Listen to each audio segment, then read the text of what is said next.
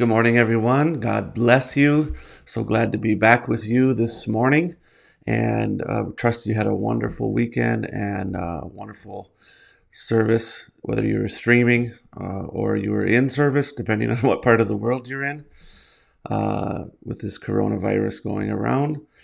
Of course, many people are at home streaming services. And so we just pray the Lord's richest blessing upon you. If you have any questions or any feedback or any prayer requests, please let me know. You can send me a private message, or you can post it right underneath this video, and I will get back to you just as soon as I can. We are continuing on the series on the coming of the Son of Man. This is part 3. And so with that said, let's get right into it. As we finished off our last episode last Friday, we were talking about the healing and discerning line of ministry of Brother Branham, and we're continuing on that line. Just a few quotes from the prophet explaining those things. So this is from the sermon, God's Provided Place of Worship in Los Angeles, California, April 25th, 1965. Hallelujah. I challenge this whole audience in the name of Jesus Christ. If your conscience, don't let it be seared with unbelief. Don't let it be frustrated. Can't you see the Son of Man in the form of prophetic message returning back in his church in prophecy, revealing Jesus Christ the same yesterday, today, and forever. It's never been done through the age till this time. See, there is the proof of it. And he's making that statement right after discerning the sickness and the prayers of someone that was in the prayer line. To further illuminate this point, I want to read another quote from the sermon, The Rapture, in December 1965. Just before he went off the scene. See these things happen, my dear brother, sister, when God in heaven knows I could die on this platform right now. You just ought to walk around a while. It's tremendous when you see God come from the heaven, stand before the groups of men, and stand there, declare himself just as he ever did. And that's the truth with this Bible open. See, right, we're here. Amen. God himself comes down before groups of men and stands there and declares himself. He says the main heart of it is the message. That's what it is. What comes from in here, he's trying to get the favor of the people so they'll sit and listen to him. See, for there's some in there that's ordained to life. God comes down to reveal himself to his people so that he can get our favor, so that we'll sit and listen to him speak his secrets to our heart. Amen. Matthew 24, 37 through 39, I want to read. But as the days of Noah were, so shall also the coming of the Son of Man be. For as in the days that were before the flood, they were eating and drinking, marrying and giving in marriage, until the day that Noah entered into the ark, and knew not until the flood came and took them all away. So shall also the coming of the Son of Man be. Prophecy scholars teach that the coming of the Son of Man is an immediate, sudden event. But does Scripture teach us that? Yes and no. As I stated before, certain aspects of it are immediate events, but other aspects of it are not. As it spoke in the 17th chapter of Luke, the coming of the Son of Man is likened unto the days of the Son of Man, or likened unto the days of Noah. Not the day that Noah entered the ark, but the days of Noah, a period of time prior to the flood, period of time leading up to the flood. So the flood was a sudden and immediate event. Though it took 40 days, but it came immediately.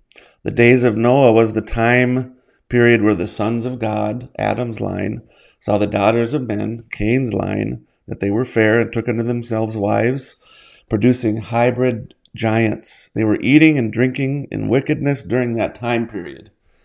It was a time of unprecedented evil. And God said that he regretted making man on the earth because all his ways were evil. It was a period of time. Noah was proclaiming his message. Noah was preaching his message to that generation, telling them to come into the place of safety. Amen. So that's what was happening in that time. And that time period is called the coming of the Son of Man. Or, as we saw before, the presence of the Son of Man. So let's examine closely the words of Jesus Christ in Luke 17. It's going to give us some clues of what to look for and what to avoid.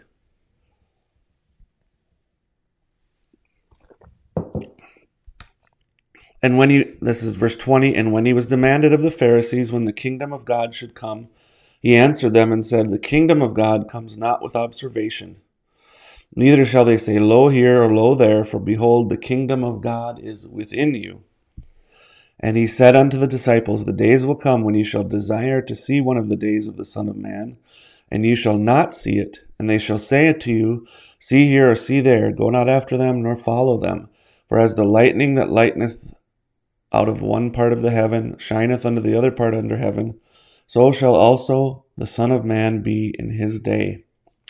So they're asking, when is the kingdom of God going to come? He says it's not going to come with observation, but it's going to be right inside of you, right among you. Not in an outward show, and yet that it would be seen openly like lightning shining out in the public. So he tells the disciples, you're not going to personally see any one of the days of the Son of Man again after this. That's what they wanted to see, but they're not going to see it. He was going to be crucified and ascend to heaven to be seated at the right hand of God. They would die, go off the scene before any of this would take place. So then what is one of the days of the Son of Man that they desired to see? Did they desire to go out to lunch with him and have a meal? No. Or were they desiring to see his ministry in action, the discerning of the thoughts, the healings, the miracles, the wisdom on how to handle different situations? Well, no doubt they desired simply to have fellowship with Jesus Christ. What they desired more was to see God in action through a man.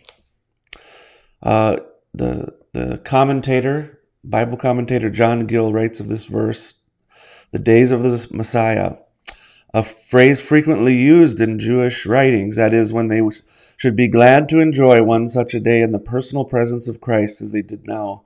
And instead of looking forward to happy days in a temporal sense, they would look back upon the days they have enjoyed with Christ when he was in person among them and wish they had one of those days again, when besides his corporal presence and spiritual communion with him and the advantage of his ministry and miracles, they had much outward peace and comfort. Wow. So the personal presence of the Son of Man is what they were looking forward to. Now, we read in Matthew 24, there's going to be prophets, claiming to be the manifestation of Christ, claiming to be anointed, not false Jesuses, but false anointed ones, false prophets that are going to come and claim to be anointed with the Spirit of God, but they're false. Because why? Their teaching is false. They're not teaching the original word. All right, so it says, don't follow after them that say, go in the secret place, go in the desert. Don't follow those people. Because as the lightning shines from one part of heaven unto the other part of heaven, so shall the Son of Man be in his day. In other words, what does lightning do? It illuminates. It brings light when there's darkness. When you're driving across the field and you're going and you're looking and it's completely dark at night, then the lightning shines. Everything is illuminated. And so he says it's not going to be a private thing. It's going to be done publicly. It'll go around the world. But also lightning brings illumination, so that when the Son of Man reveals himself, it'll bring illumination. Illumination upon what? illumination upon the Word. And that's the case with Brother Branham's ministry. It was a worldwide ministry. It brought illumination on the Scriptures, just incredible things. And it went forward, and it was publicly manifested before the world. So let's look at a few points here. 4 things that the revelation coming of the Son of Man will be. 1, it'll bring illumination. 2, it'll be witnessed worldwide. 3, it will be his ministry manifested again. 4, it will be in our midst. Amen. That's beautiful. So let's take a deeper look at that Greek word that's translated there as coming in Matthew 24:37, the coming of the Son of Man. We mentioned this before, but I'm going to mention again for the sake of emphasis. The word coming there in Greek is parousia, and it means presence. So as you saw in the first quote that we read from Brother Branham, he said, the Son of Man has already come from glory and is revealing, showing them his great presence, doing the same things that he did when he was here on earth, revealing himself like he did to Abraham, the Son of Man revealing his presence. Amen. The days of Noah are a type of the parousia or presence of the Son of Man. As the days of Noah was a period of time before God's wrath came by water, so is the parousia of the Son of Man a period of time prior to God's wrath being poured out by fire upon the earth. So with that said, I'm just going to close that there. This isn't to be confused with that parousia doctrine that Jehovah's Witness teaches, or that people are teaching around the message, that are teaching we're in the millennium, and all kinds of nonsense that goes along with it. No, this is teaching that the Lord has come down. The Son of Man has come down to reveal his great presence to us. Amen. God bless you. If you have any questions, any feedback, any prayer requests, please let us know. You can message us right below this post, or you can send me a private message. I will be glad to get back to you. May the Lord richly bless you.